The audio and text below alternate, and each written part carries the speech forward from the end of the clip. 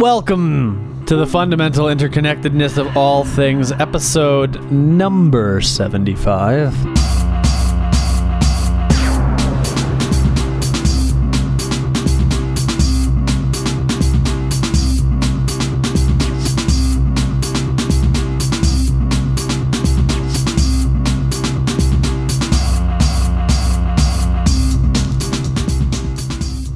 My name is Jeremy. I'm Billy Bob Thornton. And Billy Bob Thornton over there with his thinning gray hair is... Thinning? Thinning. No, it's been pretty stable for the last couple of months. Have you seen Billy Bob Thornton lately? I just watched a movie. It was a terrible movie. It was Eagle Eye I just watched on... Is that the one where they're like watching everything they do and then it goes after him? Well, it has Shia LaBeouf, and he's like this guy whose Shia LaBeouf brother is in the military and he dies, but... The Eagle Eye calls him and activates him. It's like, you're activated, and they're watching his every move. And it was a really dumb movie. But anyways, Billy Bob Thornton was in that movie, and there's a couple of scenes where like the wind's blowing through his hair, and you can just see like how thin and gray and balding and old. You can count the strands. There's like 7 strands in the top of the dude's. Well, how old? He must be like 50, 60, 70. He's 60? an old dude. Yeah. I guess. I don't know. It wasn't a good movie. Eagle Eye. I don't know. What was that movie where like they were following these two people and everything they did was, you know, under scrutiny, and they had to run away from these explosions that were going on and stuff. I don't know. Was that Eagle Eye? I don't know. That's a pretty vague description of a movie. Well, they're watching you, and like you have to run away, and something's going to happen, and they're after you all the time, no matter what. And it was a fairly new movie. I don't know, last year or so. Eagle Eye. He shows up in his apartment, and he's got like all of this fertilizer, and no, seriously, like I'm gonna grow me some big ass tomatoes. Well, I mean, don't fuck with my tomatoes. I mean, if you mix fertilizer with certain other ammonia or whatever, you can make homemade bombs or whatever. No. But so in his apartment, he shows up in his apartment. There's all this fertilizer and machine guns and handguns. Is it like bags of fertilizer? And F-16 like flight manuals and all this sort of stuff. And the phone rings and it's like, you have 35 seconds to get out of your apartment. The FBI are on their way. And now who told him? Who called him that? Well, that's the bad part. Spoiler alert. Do you ever want to see the movie? Oh, probably not. The movie's bad. Okay, so spoiler alert. Anybody who's... Spoiler alert. Spoiler alert. This is the movie blog. This is a New England movie blog with the spoiler alert. This is the Jewish movie blog. And actually, what is that? What was that? What was it? It was actually a New Jersey thing. Yeah, right. Like so it New England. Sorry, it's Jews. the chowder alert. Chowder alert. Would you like some chowder? No, I'd like some chowder, please. I don't have any chowder. I got chowder. You chowder head. Is this Kennebunkport? Kennebunkport. So what was the question? What was the movie about? It was I like some blue shell crabs. Okay, so who called him? It was like this Department of Defense supercomputer that had evaluated the current political system of the country and decided that it was acting against its own constitution, and because it was acting against its own constitution, it now found like some article in the Bill of Rights that said it was time for average citizens to rise up against the government. And so what this computer was trying to do was force the hand of Shia LaBeouf and this other girl into killing the president, the vice president, the secretary of defense, speaker of the house, all these people, like, just killing them all. And Eagle Eye. Yeah. Fantastic. Yeah, but I mean, the point was that Billy Bob Thornton's hair is thinning. Yes. And Billy Bob Thornton was an FBI agent who was not in on the whole supercomputer thing because it was like uber duper. So he's going after him, and secret. He doesn't understand why they're always one step ahead. So he thinks like Shia LaBeouf is like a super terrorist who's just got like this massive network of terrorists like guiding his every move. But he was actually just a putz that wanted to like blow up the 7-Eleven because they didn't give him a squishy. He didn't even want to do that. He just wanted to like pay his rent, and he was doing that by selling fertilizer to No, well, that was part of that brought him into the Eagle Eye program because the Eagle Eye was. But why did he have all the fertilizer? Because the supercomputer ordered it for him. Oh my God! To frame him. Oh, for fuck's sake! So that he would not have anywhere to go. And the only thing that he would be able to do would be to listen to the computer. Could they backtrack and say, how did you, where did you get this? Looks like the Department of Defense's computer ordered this fertilizer for you. Looks like it went on eBay and shipped you a whole bunch of fertilizer. I have no idea what this fertilizer... I came home one day and there was 40 bags of fertilizer in my apartment. I have no idea what. Honey, have you been staying up late and ordering fertilizer again? You know the other movie I watched? I did a movie. What do you call it? Overload. Double feature. Wow, that was a hard one to come up with. I was gonna say triad, but a movie. I did a double feature on Sunday or Monday. This past Sunday or Monday, and the first movie I watched was Eagle Eye, which I had been told by a friend was like, "Oh, you should watch it. You know, it's not great, but you know, you might find it interesting." And I watched. I was like, "Well, this is terrible." The second movie I watched was Gone Baby Gone, and I had thought, so it was directed by Ben Affleck, starred his brother Casey Affleck, and I had thought that it was kind of like a action, maybe cars and explosions type movie. I don't recall seeing a trailer for it, but with a name like Gone Baby Gone, sounds like Gone in 40 Seconds or whatever it is. Gone in 60 Seconds, right? That's kind of the movie. Or that Fast and Furious. Or yeah. I mean, you like that kind of shit? Have you seen those? No, I don't, and I haven't. So. But I mean, But yet, this kind of appealed to you. I knew that Ben Affleck was... and also Jason Mewes was involved. He's Jay and Silent Bob. Oh. But he wasn't, like, in the movie. He was a consultant. They brought him in as a consultant for some reason. It's like, wow, all right. Sounds interesting. You know, if it sucks, I can just delete it because it's on the DVR. I don't care. So I watched it. But the movie, wow, it was not anything like this. It was like this... and I'm not going to give it away because I think everybody should see this movie. Wow. It was very slow, methodically paced movie that like really built the story. It's about two detectives, a guy and his girlfriend who run this detective agency, and a woman whose child is kidnapped. And the guy and the girl are like, geez, you know, that's terrible. And they're from Boston, so they got the accents, and they're talking about, I'm a detective because I know people in the neighborhood. People trust me. You know, they don't talk to the cops, but they talk to me, you know, so I'm a detective. So if they want chowder, they come to me. I'm the chowder man. That's what they call me in the neighborhood. I'm the chowder man. You know, you got Skinny Ray over there, and you got me, the chowder man. And so the woman whose child's been kidnapped is kind of on this whole publicity thing. She's on the news and everyone's interviewing her, and you kind of get the sense that she's like kind of taken in by this whole media glitz, even though like a terrible thing has happened to her. She's still kind of soaking. Oh, she got stars in her eyes. Yeah, kind of. I love this. They're putting makeup on me. Yeah. So her sister-in-law, who is like deeply in love, like they're all very poor. That's the whole point of the movie. Is like everyone's very poor. So her sister-in-law is very in love with this woman's daughter, and is just heartbroken that this kid has been kidnapped.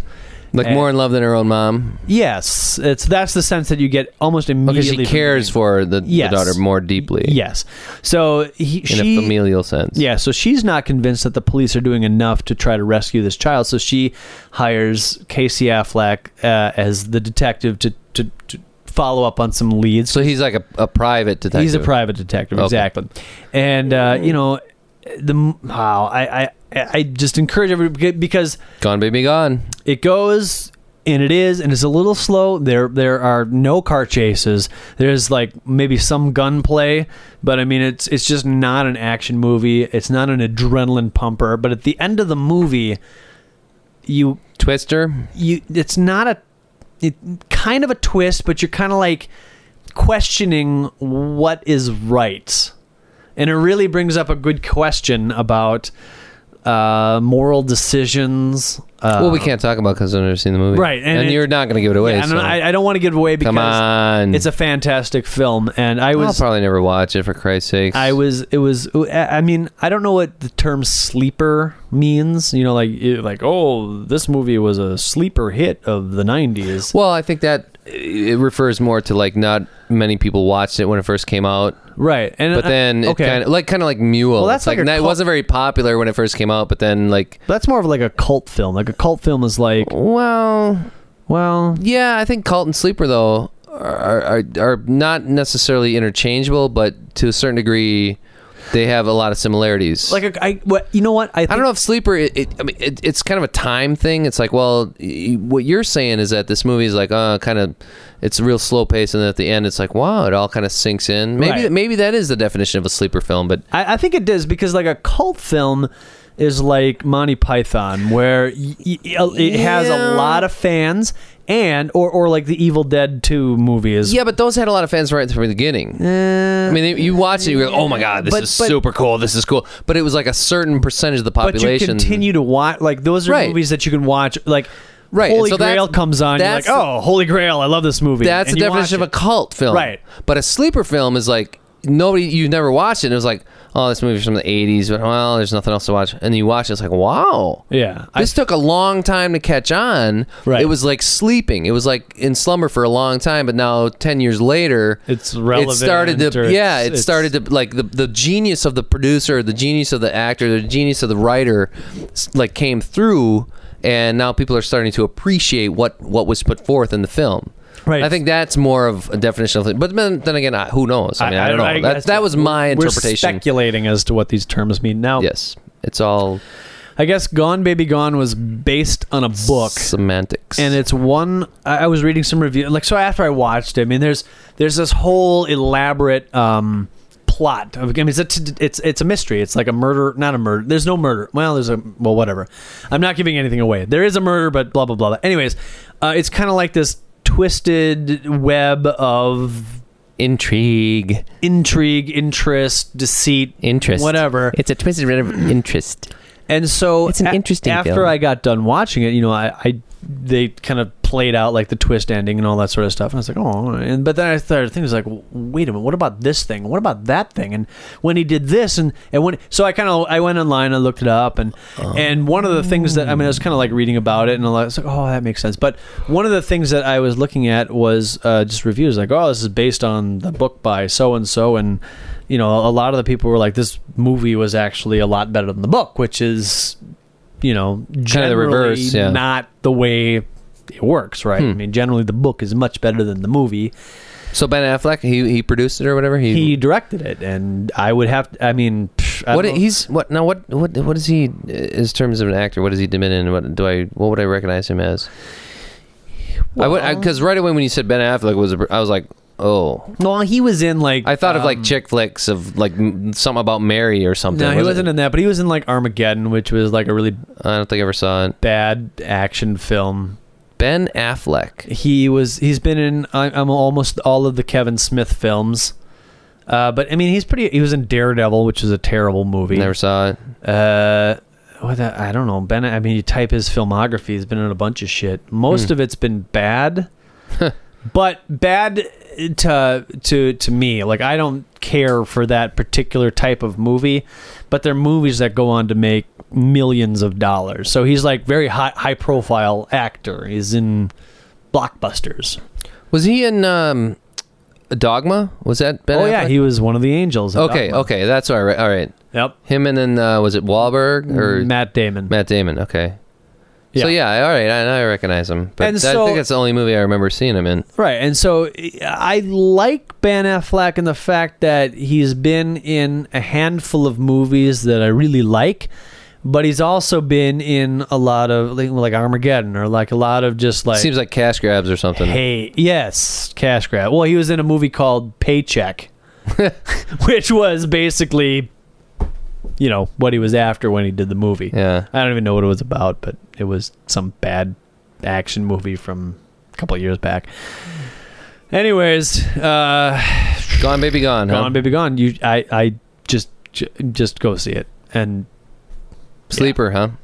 Sleeper. I think so. I mean, I looked at the monetary, like it cost $19 million to make. Holy crap. And that just seems like that sounds like a lot of money to make a movie. $19 million. Yeah. And again, like I said, there was no explosions, no gory effects, no spaceships. You know what I mean? Like, so Ben Affleck basically probably made all those other movies to save up enough money to be his own. He was like, all right, I'm gonna take this book. No. Because then make this goofy slow movie that not many people are going to watch, but it's going to cost $19 million. That's not how it works. I mean, I would have to go look at the credits again, but the director doesn't put any money behind a film. It's the producers. Not necessarily. Why? Really? I mean, if you certainly can, you can write, direct, and produce a movie. Sure. I could say I want to make this movie, and I could fork up $40 million or whatever, and then I could write and direct. If you had done Paycheck and gotten $10 million for it, I would. Said, I got this money in the bank, and I really want to make this movie. And you took it to some producers. You took it to the big movie houses, whatever. The guys that would give the thumbs up or thumbs down. And you said, well, it looks like it's gonna cost about $15 million to make. Right. And they looked at it and they read the script. They're like, yeah, we'll give you 7. Yeah, we'll give you 7. Yeah, this is really not gonna be a big movie, and you were like, well, okay. And then they said, well.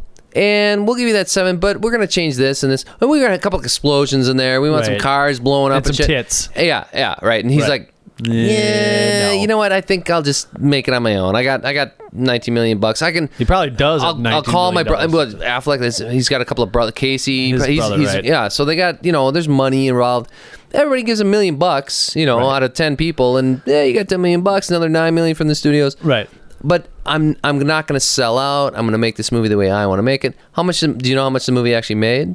Yes. It made $38 million domestically and abroad. Theatrical. That's not including whatever HBO and Showtime rights that come along with it in DVD and Blu-ray. That was theatrical movie theater. They doubled their monay. Well, no, when they say that the movie made that much, is that net or gross? I mean, that's how much it brought in, or that's how much that the director walked away with to divvy up between the actors and whatnot? That's how much it brought in the theaters, right? That's how many people went to see it and paid $8 or whatever. Yes, this is my wait. This is my understanding of movies. So you create a product, and this product, including the director's time, the writer's time, all of the actors' times, the grips, all those people cost $19 million. Say 20 just to make it easy. $20 million. It costs $20 million to pay everybody, the film, the editing, all of that sort of stuff. The food, licensing, the music, all of that stuff. Renting the lot. $20 million. Then you sell it. Distributing? Distributing is different. Well, marketing? The studio. So Miramax was the... to make a film and to distribute it and market it are two different things too. Now you're getting... My understanding is that when you say my movie cost I think that $20 million would also include the advertising budget. Really? I think. And again, I don't know the fuck. I'm just guessing. But you've got some experience here. Look at your fiasco with we'll send it in, and then every movie, every copy, you have to, we can talk COD. about that a little too, because I got some issues. But anyways, my understanding is that the completed, finished project, all of that included, the package deal, $20 million. Well, and so if it brought in 40, if you can bring in 40 to make it easy, you've doubled your money, and that's ticket sales. That's ticket sales. I mean, that's not just doubling your money on $500,000 or $10,000. That's like $20 million. Right. And so, where do you get $20 million to start with, right? And that's where the producers come in, and that's where the movie studios come in. So, if you watch the credits of any movie, you're going to see 400 people. Well, it's just that. But I mean, you're going to see, a Jerry Bruckheimer film of Miramax, blah blah blah, 20th Century Fox, all of DreamWorks, those companies have given some money because they believe, based on the script and the actors, and plus they get and the directors. Plus they get their 10% cut of the final take. Probably, and then there's all the sorts of scale negotiations that go on after that. A movie like this that had a $20 million budget probably didn't have scale. So that $20 million was here's $20 million. Everybody's paid. You're done. And then that other $20 million after that movie has been from red to black probably just goes to the movie house, the movie studio. and maybe the producers that actually invested in the film. So Ben Affleck as the director, he probably got paid, $2 million to go direct it. But after it's done, that's probably all he gets to see. But and again, I don't really know. I mean, there's probably negotiations, like contract negotiations, like, well, I'm going to get, I sure, want 25%. 10% of the DVD sales and 5% of the action figures. The Gone Baby Gone action figures. I want 5% of those. And T-shirts. Oh, I got to make sure that I get 15% of the T-shirts. And the McDonald's Happy Meal toy rights. Right. I mean, yeah, when you're talking about budgets and when you're talking about like film grosses, that doesn't even count. And a movie like Gone Baby Gone doesn't have all that tie-in shit. But like Star Wars, that doesn't even count. Or Hulk or any of those Batman. movies, all of the cereals and the whole chocolate syrup and all that shit, that's not like this movie made $20 million. No, it made $20 million in theatrical tickets, but it also made another $15 million in cereal and other bullshit products that they pump out to, make money. That's what it's about, right? Making money. And then sometimes every now and then you get a nugget of pure sweet nectar, high quality gold, goodness. Crystite. You get some crystite.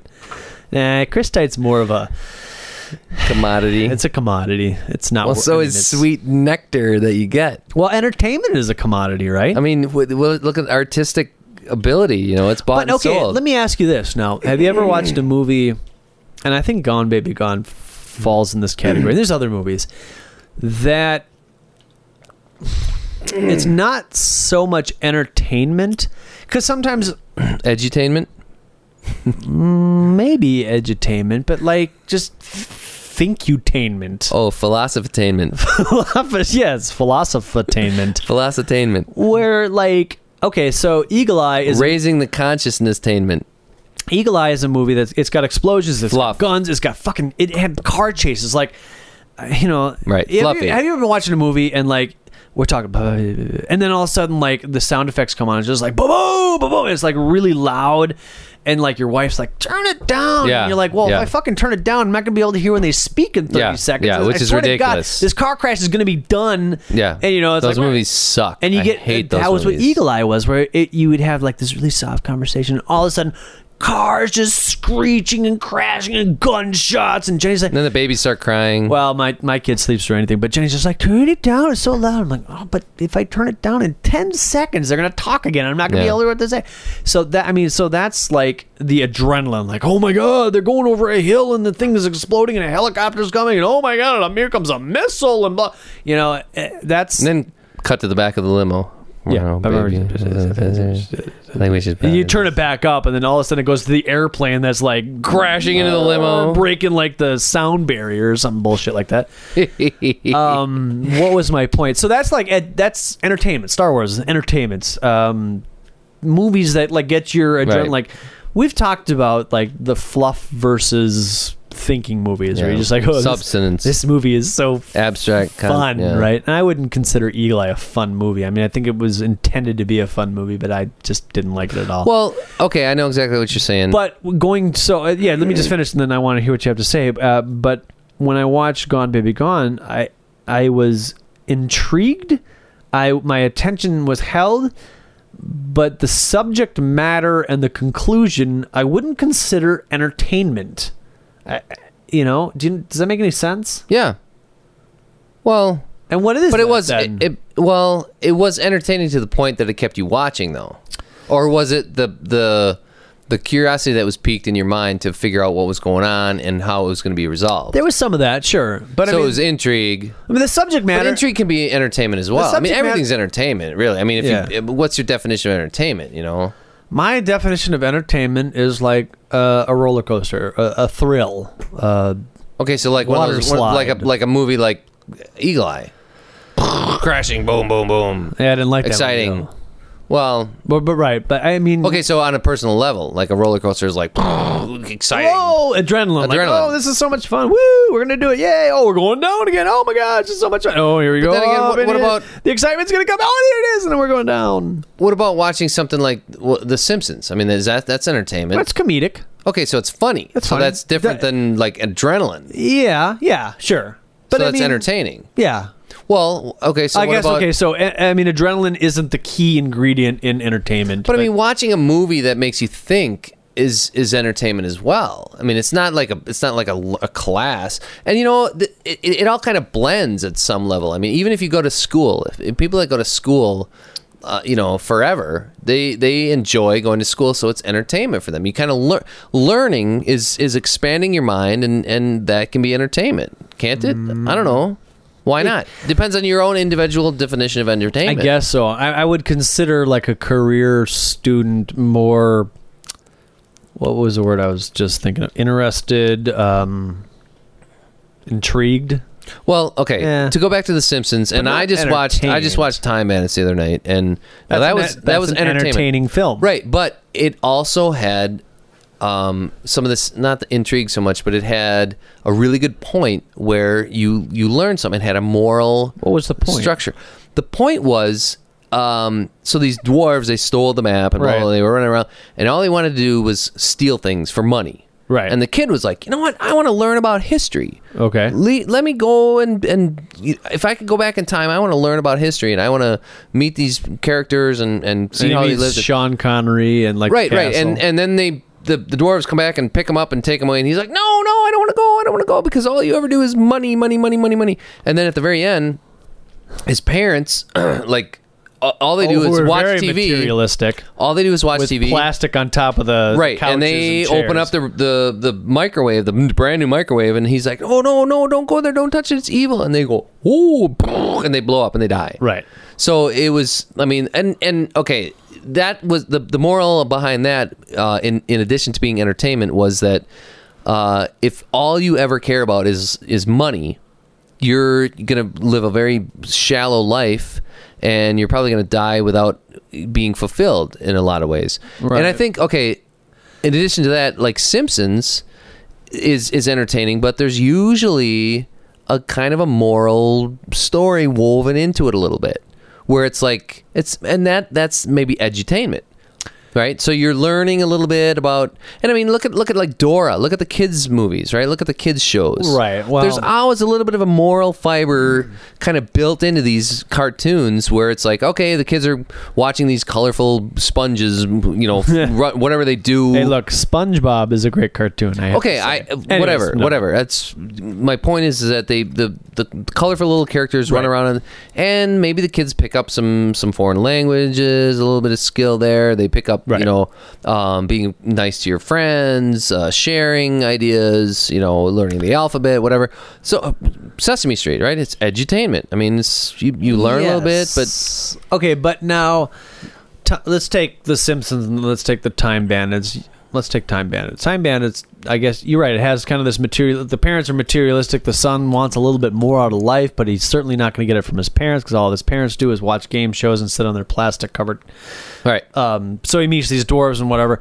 But, I mean, that movie was kind of wrapped around this fantasy... not science fiction, but this... Well, it was basically a dream, probably, that happened in the kid's head, you know? Right, but this fantasy kind of humorous... package. And same with The Simpsons, where we're going to we have a little point that we want to get across, but we're gonna wrap it around. We're gonna tell some jokes. We're gonna make some social. We're gonna make fun of some social faux pas. But at the end of the story, there's gonna be a little nugget of a point, and maybe you'll go away with that. And so, Gone Baby Gone wasn't like that.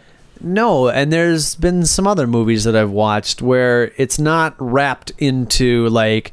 Well, maybe not comedy, but maybe wrapped in but not wrapped around like a fantasy film where like Pegasuses are flying around and Medusas are throwing their hair at you. But there's like a big point, like a big moral point at the end of the movie wrapped. I mean, it's okay. So maybe they wrap the point around a little bit of a romance. There was probably kind of a romance tweaked in there somewhat. I mean, yeah, to a certain degree, there has to be. The two detectives were boyfriend and girlfriend, but the focus. I mean, you have to watch the film, but the focus was not necessarily. And there was no boy meets girl, but there was no resolution of that.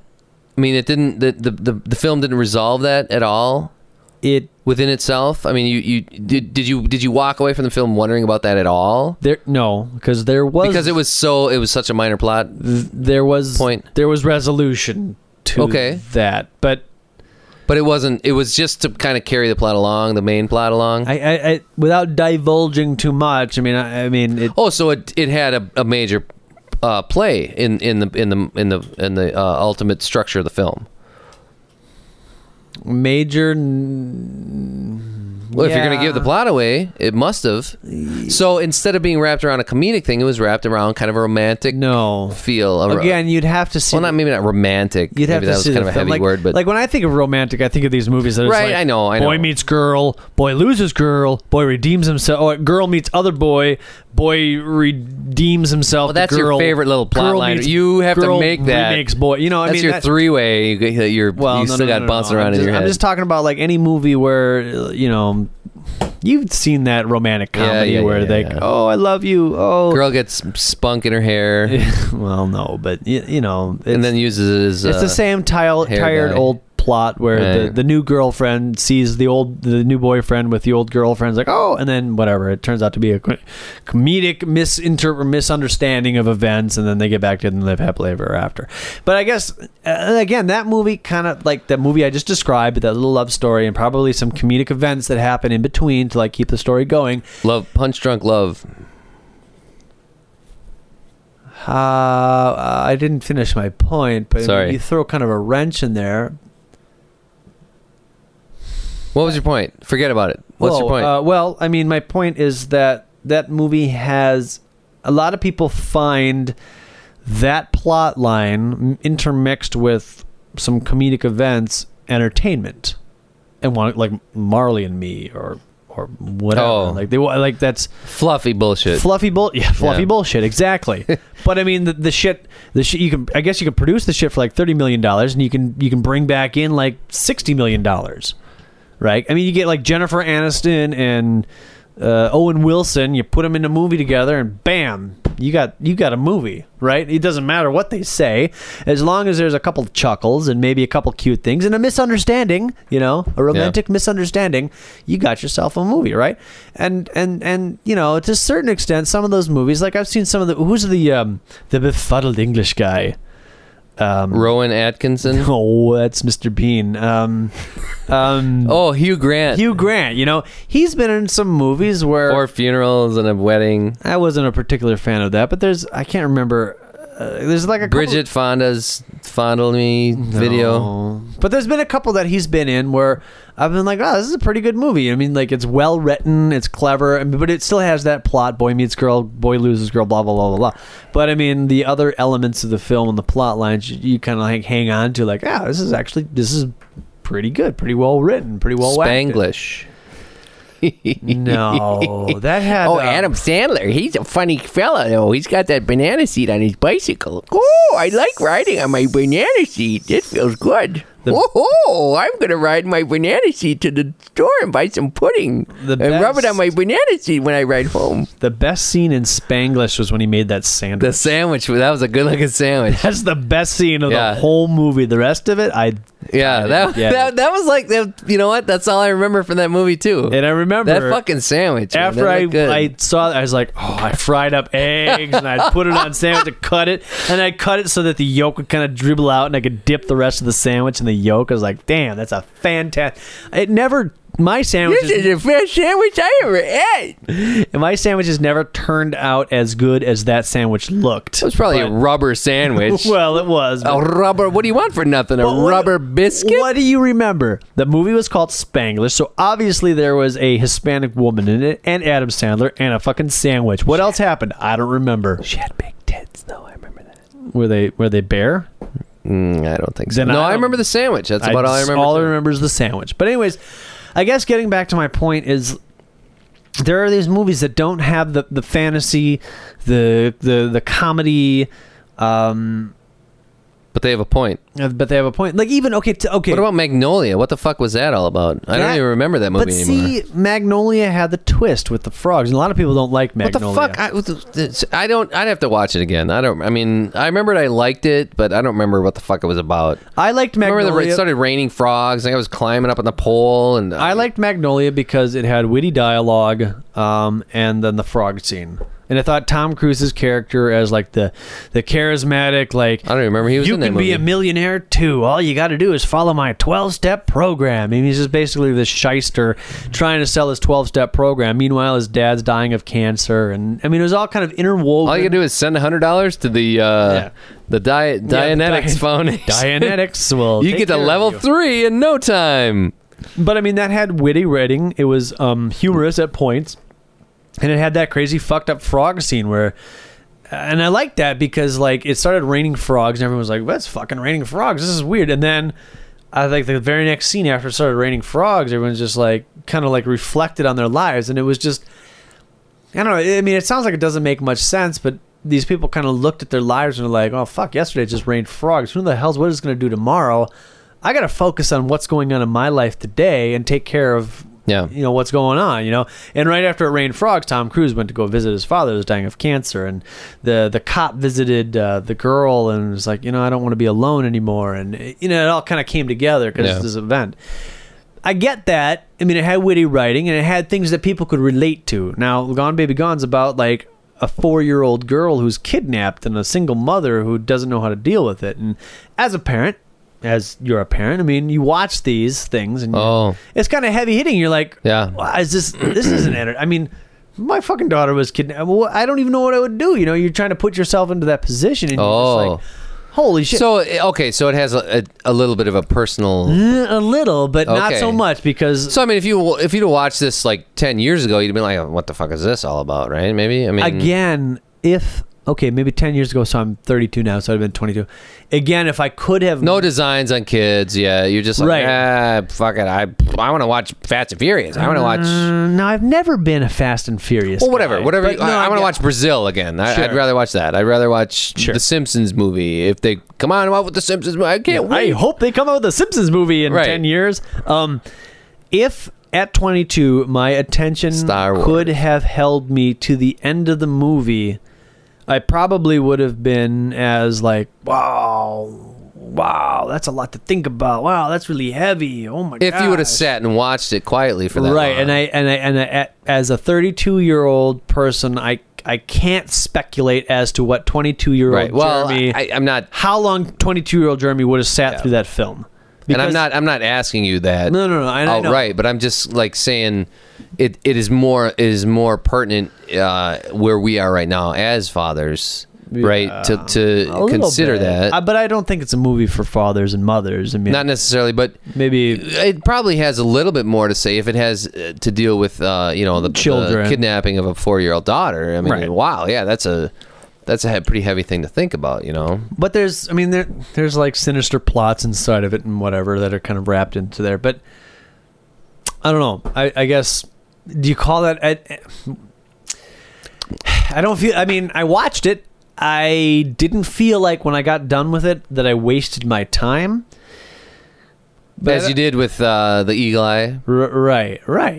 So because when it's just like pure entertainment, you're like, oh yeah, I was entertained. But you know what? You feel guilty for just sitting there for an hour and a half, just getting entertained. That's the way I feel. It depends. If I don't take something away from a movie or from a book or from whatever, I'm like, wow, that was kind of a waste, Because I have a tendency to like build my daily life even to the point of every single day being a little bit different of a person, because I know I'm different every single day. I change based on either movies I've watched or music I've listened to, even, or books I've read or news I've heard. Like news, that's why news is actually kind of cool, because you have this static view of the world in your head at any given time. All right, and your senses are interpreting that world, and that's changing all the time. So when you hear news from places that you can't see with your own eyes or whatever, okay, so you're interpreting that reality with your ears, and then through the filter of your brain and building that, you're changing that world that you have in your head.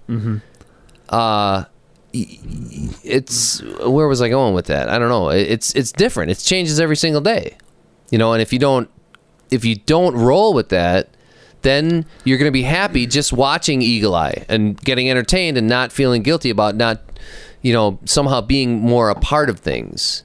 Yeah. Whereas I think what you're saying is that you feel that way somehow. Even if you don't admit to yourself that, well, I feel guilty for sitting there just being strictly entertained. I mean, do you ever? Maybe to a certain degree. Not only if it's stupid entertainment that you don't believe in. Not maybe guilty.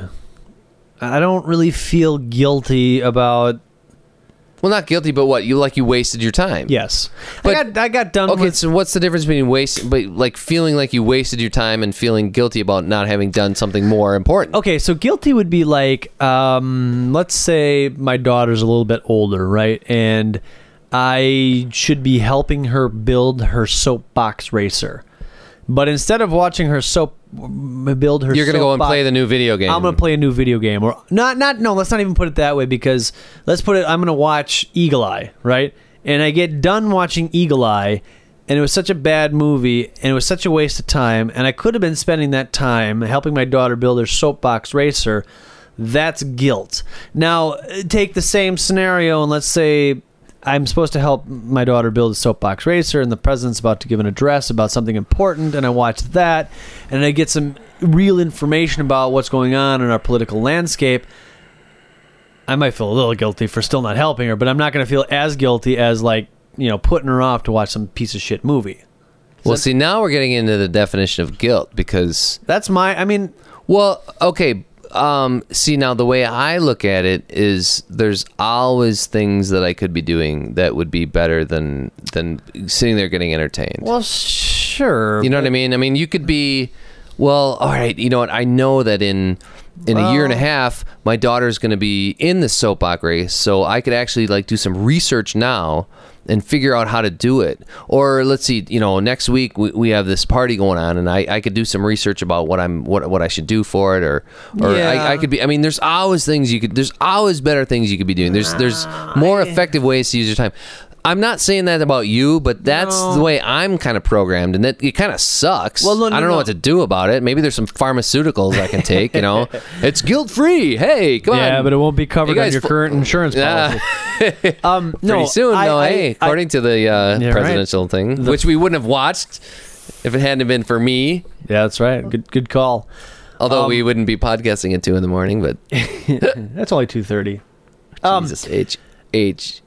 There is always something better that you could be doing with your time than watching a movie. I'd rather be... Not rather. Fill in the blank. No, not rather. But there's always, like, my house needs work. I'd be better off doing fill in the blank. That's the next bumper sticker. I'm not even going to say better off, because you have to, like, these are all loosely defined. Like, if you work all day and you work and you come home and you gotta drive to, you gotta go to the grocery store and you gotta grocery shop, and then you gotta take your you know, I don't know, you gotta do all this stuff, and then finally, you know, you're able to, like, read your kid a story. Oh yeah, that was good to see. What was your day like? You do all that sort of stuff and you put her to bed, and then it's like, all right, what am I gonna do with my time? You know, I only got like 4 hours before it's time for me to go to bed. I'm gonna work in the house and work. I mean, at some point you just need some time to be like, feed me some, just plug me in, jack me in, you know. Yeah, but then I need some time for me, or I want to read a book, even if it's like you're reading a book or a graphic novel, or. But what if you went to a job where you made so much money that you would only have to work an hour a day, and then you had all the rest of the day, and you wouldn't have to send your kid off to daycare or whatever, and you could just spend all the time with your kid or with your family or working on the house? That'd be fantastic. Well, I mean, but see, and so there's that, because I mean, I go to work and I make about $3 an hour, and it's like I am kind of like, well, no, I kind of feel guilty because I should be making more money and blah blah blah. So I'm like just Mr. Guilty, you know. I feel guilty about everything I do, and no matter what I do, I mean, this is probably a subject that I should bring up with my psychologist. Hey, that's what this whole podcast is all about. This is psychology to anybody who wants to listen out on the interwebs. It's either this or go out in the woods and trip out and play drums, and strip naked and howl at the moon. Well, I don't know about the stripping naked, but the rest of that sounds pretty sweet. No, I don't. Bumbity bum. I don't feel guilty about even watching a stupid movie. I mean, I'll get done with it and be like, "Oh, that was a stupid movie." I mean, there's so many other things that could have been done, but I don't feel guilty. Like, guilt to me is like doing something that you shouldn't be doing. Like something that sits in like the pit of your stomach, where you're like, "Wow, that was a bad decision." Like, if there's an old lady in front of you and she drops a $20 bill and you're like, did you take it or something? Did she see it? I'm gonna move it forward. I'm gonna, whoops. Oh, you know what? I got this. Oh, I should go up there and give it back to her. And then she walks away and you're like, oh, I was thinking about giving it back to her, but I never did. Thought too much, and now I'm stuck with it. What should I'll go and give it to charity, and that'll alleviate. Maybe that'll balance the karma out. But okay, well, so now you can do something about that. But what about this? You're driving down the street and you're not quite paying attention, and you hit this big puddle that just splashes like 3 people that happen to be walking across the sidewalk. Ain't nothing you can do about that. They're splashed. You're driving on. They're looking at you like, what the hell is that guy's problem? That's guilt. That, for me, I'd be like, oh, man, those people are wet. They got to walk like 3-4 blocks back to their house. They didn't ask for this. I'm kind of a dick because I wasn't paying attention. See, now that, I don't know. I would be like, ooh, I'd feel kind of bad, but... to me, that's guilt. I feel guilty, like, oh, man. I mean, what is guilt? Guilt is doing something wrong. Right? Yeah, but is that wrong? I plead guilty or I plead innocent. Was that wrong to drive through a puddle? I mean, you were just driving. It's not like you did it on purpose. If you did it on purpose or something, but if you were just driving and there was a puddle there and they were standing there, I would think about it for the rest of the day. I'd be like, oh man, those people they're all wet, and maybe they had Dr. Scholl's and they were like, thanks, I'll just walk home. No problem.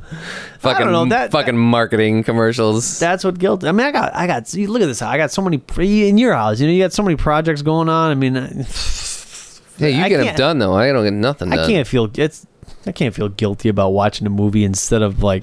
Yeah, I know. I feel guilty about eating a whole fucking bag of chips, for Christ's sakes. That's something worth feeling guilty about. Ugh. I'll go to the Chinese buffet and I'll be like, oh man, why did I do that? But I don't even know if that's guilt. I mean, I don't really even know if that's guilt, because guilt-free cheesecake. I would, because guilt. 12 hours later, I feel like it's a new page. Like, okay.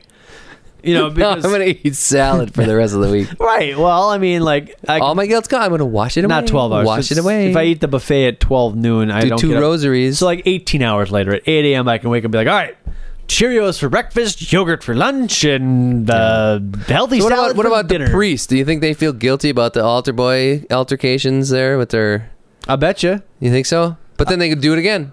But they're addicted to it. I'll bet you. What about alcoholics that drink and drink and drink? Oh, I should be, buying food for my family, and here I am buying another round for the dang me. They ought to take a rope and hang me from the highest tree. Oh, woman, won't you weep for me? I would say that the single alcoholic, the guy who's not married, doesn't have kids, he's got a job and a car or whatever, but he doesn't have like familial responsibilities, who's an alcoholic, who every day he gets up and is like, you know what? I'm done. This is it. I'm not going to drink it. Last night, while I was a bender, I'm not drinking anymore. And then come 6 p.m., he was like, the guys are at the bar. I gotta get a drink. I don't think that guy feels guilty. He probably feels, and this is going to sound stupid, but he probably kind of feels bad maybe the next day, which is different than guilty. And then, again, like I said, it's going to sound silly. Now, guilty is where you're a family man, you're a father or even a mother, right? And you've got responsibilities to pay the mortgage, the car insurance, put food on the table, and clothe your children. And you leave work at 2 o'clock to go get a drink, go get a beer. You know it's wrong. You know you got a problem. Well, maybe I don't know. I'm not an alcoholic. I mean, maybe depends on where your responsibility, what your priorities lie. Yeah. But I mean, I mean, I don't know. I mean, I don't know anything about alcoholism. From what I understand, it's like really hard to quit. But I mean, if you know where your priorities are, you can be like, holy I'm not going to drink anymore. I can't even afford to keep my kids. It kind of goes back to what we were talking about with the whole Michael Vick thing. And it's like, when does the justice system work and when does it not work? I mean, what is the definition of guilt? If the law is written one way where they say you're guilty if you do this, and the person that does that thing thinks, you know what, the way I was raised, it's not a crime to do that, so I am not guilty because I don't believe that I should have any guilt for doing that. Because like people from different countries might not have any guilt for doing, like somebody that grew up in Denmark or in wherever it is where marijuana is legal. Right. They come over here and they fire up a joint and they're walking downtown Madison and boom, they get their cuffs slapped on them and they get thrown in jail. You're guilty. Why? This is a natural thing. This is what I grew up with. You know, this was part of our heritage. This is what I do, you know. Oh, but it's our law over here. Well, am I supposed to feel guilty for something that you believe should cause me guilt? You know? No, I don't know. What so it's an individual moralistic choice, right? Morality play. Right. Like the whole dog fighting thing. Well, a guy likes to fight dogs. Well, okay, is he guilty? What are you going to do? Yeah, he's guilty under our justice system, but in his own mind. But when is his penance paid then? I mean, when he does his 2 years, you know, well, no, maybe that whole time he's like, no, I'm completely innocent of anything because I don't believe it was wrong to do this. I don't know. Maybe that's a different kind of guilt. Maybe that's like a justice guilt thing, but I'm talking more like the general malaise you feel for doing something. I mean, the whole puddle thing, that was silly to me because it was kind of a silly example. I wouldn't feel guilty about that. I mean, I'd be like, hey, sorry guys, you know, whatever. I mean, kind of like if somebody, you know, cuts in front of you or something, or if you all of a sudden the lane ends and and everybody else knew it and you were kind of like in this other lane and you just like slid in. Yeah, and you were like, oh, I got to sneak in here, you know, and you had to, and then and the guy was like, what the fuck? Oh, okay, I'll feel guilty for 5 seconds. And I'll talk about it maybe, you know, if somebody says, oh, what happened on the way to work? Oh, but splashing somebody with a puddle, come on. No, that's like, yeah, whoops. In fact, it might even be kind of, you should have seen this old lady, man, her hair just, when she was like, you know, you can see the blue running out of her hair, down her and her mascara was running, I don't know, and just, it was a silly example. It was, but I mean, okay, so they talk about a lot. I mean, as far as it goes with guilt, you know, any last words before we commence sentencing, and that's the time when the person who's about to be sentenced, like Your Honor, we find him guilty, right? And so you know you've been convicted. You know you're going to face something, either a fine or some jail time or whatever. That's then your opportunity to express your guilt towards the crime that you've been convicted of, or in some cases be like, no, I'm not guilty, which I don't think usually happens.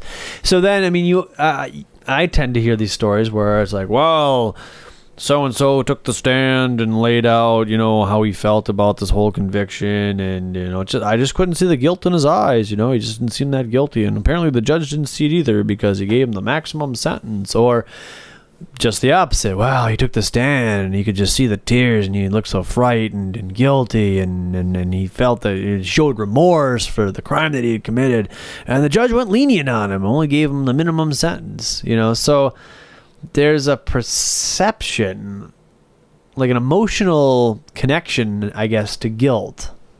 Does that make any sense? Where, like, well, you're redeemed to a certain extent if you can show that you have the guilt for whatever it is that I think we're talking about two completely different things, actually. We started out talking about the judicial system. Right. And that was kind of a... It was an aside. That was my fault. That was my fault that I jumped into that, because I think what we were talking about was like our own internal guilt, because... Right. Well, we can go back. The guilt of the justice system is something that's imposed as a law that's set as precedent, you know, from the past of what supposedly the people believe is a proper and right way to behave within a society. Whereas an individual who, like myself, for example, feels guilt over, you know, sitting and watching an entertaining movie instead of, you know, researching things that would help my daughter learn to talk earlier, or to like learn the alphabet, or whatever, or even going back to school myself and learning some more things so that I could maybe make more money, so that we could afford to send her to swim lessons or whatever. That's a different kind of guilt. I mean, I'm like riddled with that personal guilt constantly. I tangented upon your tangent. Right. I'm the one that, and those are two very different kind of guilts. I mean, you could almost use like a different word for those two things. Let's go back. The Eskimo snow, you know, it's like, well, there's guilt in the justice system sense, and there's guilt on the personal level. There's like personal guilt. Right. Zeitgeist. Zeitgeist. I don't know what that means. Schadenfreude, whatever it is. It's probably a German word that describes it, but I'm at a loss for German words, so Schadenfreude. I look at, so going back to the guilt that we originally started with, I look at guilt as knowing that it's your wedding anniversary or knowing that it's your significant other's birthday, and instead of planning a party, getting a gift, making a card, or whatever it is that you would do to signify this event, you watch a movie instead. Right, and then that's a good example. So Tuesday is the event, right? And you've let it slip, and Monday you're just like, I should buy a gift. Oh, Eagle Eye's on. This movie sucks. This movie was terrible. Fuck, the stores are... and then... But then, I think I know what your answer is. When does the guilt actually happen? Does the guilt actually happen at the moment that you realize that you just did something that caused you not to be able to do the thing that you should have been able to do? Or is the guilt when you make that decision? Or is the guilt when you get up the next morning and your wife comes like, oh, honey... I got you something. Well, say it's her birthday. Like, anything special about today? It's Tuesday, you know. Did you remember? There's just some stuff going on, and you're like, oh yeah, it's your birthday. That's watch the movie. I mean, is that like you're caught, right? I mean, it's like, well, there's no. I mean, I'll be right back, honey. I gotta put gas in the car because, and then you go get some flowers, and I got gas. Oh, and like I found the flowers in the back. You know, I mean, you know what I mean? Like that's kind of a Simpsons-y type joke. But my point is when does the guilt hit? At the time that you make the decision that you're going to watch a movie instead of like doing something for your wife. Yeah. Or at the time that you finish that movie and you're like, oh man, nothing's open and fuck. Or when you're caught, like, oh, did you get me anything? Or I mean, all those times. Don't you think? I mean, your wife's not. You must have lived through this kind of particular situation. All right. Even simpler than that is like, okay, your garbage can is full, and you know tomorrow morning garbage comes at 7:00, and you're sitting there watching this movie like, oh yeah, I gotta go out there and put the garbage out there, and then you just kind of fall asleep on the couch or whatever. Next morning, I'll just get up tomorrow morning. You hear the garbage like, you run out there and it's full, and the thing is stinking from 2 weeks. Just, you're like, oh my god! I sat there and watched the freaking movie. It would have taken me 2 minutes. I don't feel guilt. That doesn't make me feel guilty. That just makes me feel stupid. And I seriously. Well, it's stupidity and guilt. And I mean, how close before. are you? Are they kissing cousins? But I mean, the thing is, that's a rectifiable situation. You can pick up that garbage can, and there's a place right down the road that you can take that garbage and dump it. Your big brown bin? How are you gonna load that in your car? In your van? I mean, you fucked up, so yeah, you're gonna empty it into some black trash bags and you're gonna take it over. I mean, yes, you can rectify that situation. I'm talking about a situation that can't be easily rectified. And I mean, I've done it with recyclables. And then you forget, and then you're like, oh, you got this thing filled up with this, and you're like, I'm so stupid. I could have just spent the 2 minutes. I don't feel guilty for that. I mean, I don't feel guilty for my own stupidity. Well, but it was a decision you made, right? I mean, I guess like foregoing my wife's birthday present or birthday planning or whatever to watch a movie. That's not necessarily that's stupidity. That's stupidity, but then it causes guilt. So guilt's something that is a result of a stupid decision. Not necessarily always a result of stupidity. Well, see, now that comes back to your puddle thing, because that's not necessarily stupidity. That's just something that happened. I wasn't paying attention. But was that really stupidity? No, that's not stupidity. No, that's an accidental thing. So there's accidental guilt and there's purposeful guilt, right? There's like choiceful guilt. I don't know. Well, it's like you're that's the worst kind. It's like your example of driving on the road and you got the merge sign, which you completely missed, which was 3/4 of a mile back, and everybody read it, and you're like, oh shit, I got to merge, and then you feel stupid, and then you're like, but you kind of like hang your head in shame, and the guy comes I actually don't. I get mad. I'd be mad. I'd be like, fuck you, let me in, for Christ's sakes. This is I miss a sign. Give me a fucking break. What do you want me to do? Sit here until all the other cars are gone? It'll take me Haven't you ever cut somebody off? I mean, not like cut you off, but you weren't paying attention. Yeah. You check your mirror or whatever, and you feel kind of stupid. You cut yourself, and you look back in your mirror, and there's this guy that's like 2 inches off your bumper. Like, oh my god. Yeah. And you're like, well, and again, I guess I don't feel guilty about that. I just feel kind of stupid. Like, boy, I should have really been paying more attention. So where is the line between stupidity and guilt? I guess guilt is a conscious choice of something you do that would have been stupidity if it wasn't a conscious choice. Okay, so I think I might have said this, but to reinterpret, guilt is like a gnawing thing in the pit of your stomach. That's just like, you did this, and guilt. Like, I think the stupider you are, the less you feel guilt. So the smarter you are, the more guilt you have, the more guilt. Yeah. Hey, there's that's what wraps it up right there. That pretty much states it all. What do you think, folks? Let us know. How smart are you? If you're smart, you feel a lot of guilt. If you're dumb, fuck it. Doesn't matter. You're just, duh, I made a mistake. And if you feel guilty for not emailing us, you should do so right now by entering TFI at tficast.com and your favorite email reader, sender, program. It's been a while since we've gotten any, so it would be nice to send us a little message. A little guilt. What do you feel guilty about? Send us a little guilt. Yeah. We're guilting you into sending us something. We should make they got Hershey's Kisses. We should make like TFI Cast guilt and sell it on some website. Just little bottles. Candy guilt. What would guilt taste like? If a kiss tastes like milk chocolate, guilt. What does guilt taste like? It's like, what is? Well, there's guilty pleasures. So Milt. It'd be like fish semen. There's guilty pleasures, so maybe guilt just is like this overabundance. Maybe it's like a little tiny thing, like the size of like a marble, but it's got like 500 calories in it, but it just tastes like mouth-wateringly awesome that you have to have like 5 of them. So by the time you get done eating the 5 of them that are just so mouth-wateringly awesome, you're just like, oh my god, the chocolate black hole. I just ate 2,500 calories. It's like a whole bag of hot Cheetos. But is that guilt or is that just stupidity again? Wow. I guess maybe I don't even know what guilt is. Guiltidity. Guilt is doing something wrong, but then knowing that you did something wrong. But logically, if you know something's wrong, why would you do it in the first place? Because you're lazy. I don't think anybody feels guilt until they're caught. No. Okay. I certainly don't. I feel guilty unless you about things that I feel guilty about things that I don't do.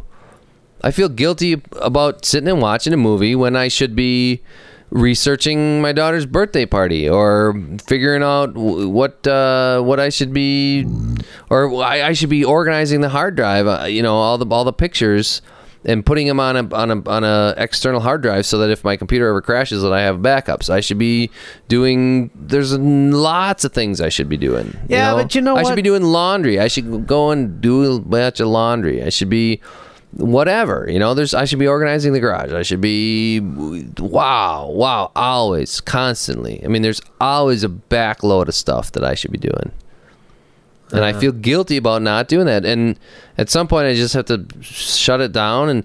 And that's when I find a good movie that can like distract me from that, that's good. Yeah. That's why there's only certain movies that I really like, that I can really sit down and watch and enjoy, because most movies I can figure out and I'm like, oh yeah, okay, this is just a guilty pleasure. This is just like it's kind of a stupid movie, but it's kind of fun to watch and entertainment. Well, right. I don't really like that because it doesn't override that guilt feeling that I have. It has to be really good. And actually, this gets back to Gone or whatever. Gone in 30. What is it? Gone Baby Gone. Gone Baby Gone, because a movie like that, it's like, wow, okay, yeah, I was feeling kind of guilty about watching this movie, but now that it seems like I've learned something from it, and it's taken me somewhere that I hadn't thought about before in my own mind, and maybe even, helped me in some situations maybe that I haven't gotten to yet, or maybe that I have had in the past that I didn't know how to resolve. And so I don't feel quite so guilty about watching this movie. But if it's just a fluffy entertainment movie, it'll be over and I'll be like, wow, that was really crap. Night at the Museum. It's like, wow, all right, that was a stupid pile of crap that I just wasted 2 hours of my life, Yeah. I don't know. Okay, well, and I feel guilty about watching it because it's like, well, let's hell, you know what? I feel guilty about watching a movie like that when I could have been watching an episode of Doctor Who. I would have rather watched Doctor Who, because that would have been more entertaining to me. And Eagle Eye was a 2-hour movie, and 2 hours of Doctor Who would have been much better. Yeah. Way better. But do you feel guilty to the point of, well, I could have been watching Doctor Who instead of this? Well, I've seen all the Doctor Who's. Well, but you can watch them again. Like, I watch them over and over. All right, let's wrap it up here. Anyways, I think what I would like to see from any of our listeners who are still out there, and actually our web stats have been inching up a little bit. A little bit, so maybe maybe some people are out there, like some new subscribers, new listeners. If you're out there, send us an email at tfi@tficast.com and tell me, Eric apparently knows what it is, but tell me what guilt is. That's what makes fish But happy. I don't want to hear like the story about like, well, I splashed some people in a puddle. my mom had cancer and I went to a movie and she died while I was at the movie. That would be guilt. And so if you've got that story, I don't want to. She had cancer for 20 years. I was by her bedside the whole time. I went to a movie once. She died. One time that's what she was waiting for. Oh, Gewalt. Now I feel guilty. That's Schadenfreude right there. She wanted me. She's like, you're gonna feel guilty for this. Just wait and see. She died on purpose while I was at the movies, and it was fucking Eagle Eye. Wasn't even a good movie. All right. Until next time. I'm Jeremy. This has been fun. We have to start planning the 100 episode extravaganza already. Oh my gosh, it's 25 episodes away, but we need to really do something. Oh big. My gosh, yeah. We should do it on the skydiving. Roof. Oh wow, I'm up for it. All right, no pun intended. All right, take it easy, folks. Don't watch Eagle Eye, but check out Gone Baby Gone. That would be the thesis of this podcast, I think. And don't feel guilty. No. It's not worth it. Life's too short. Yeah. Life's too short to feel guilty. There, that sums it up. We should make a t-shirt. Huh?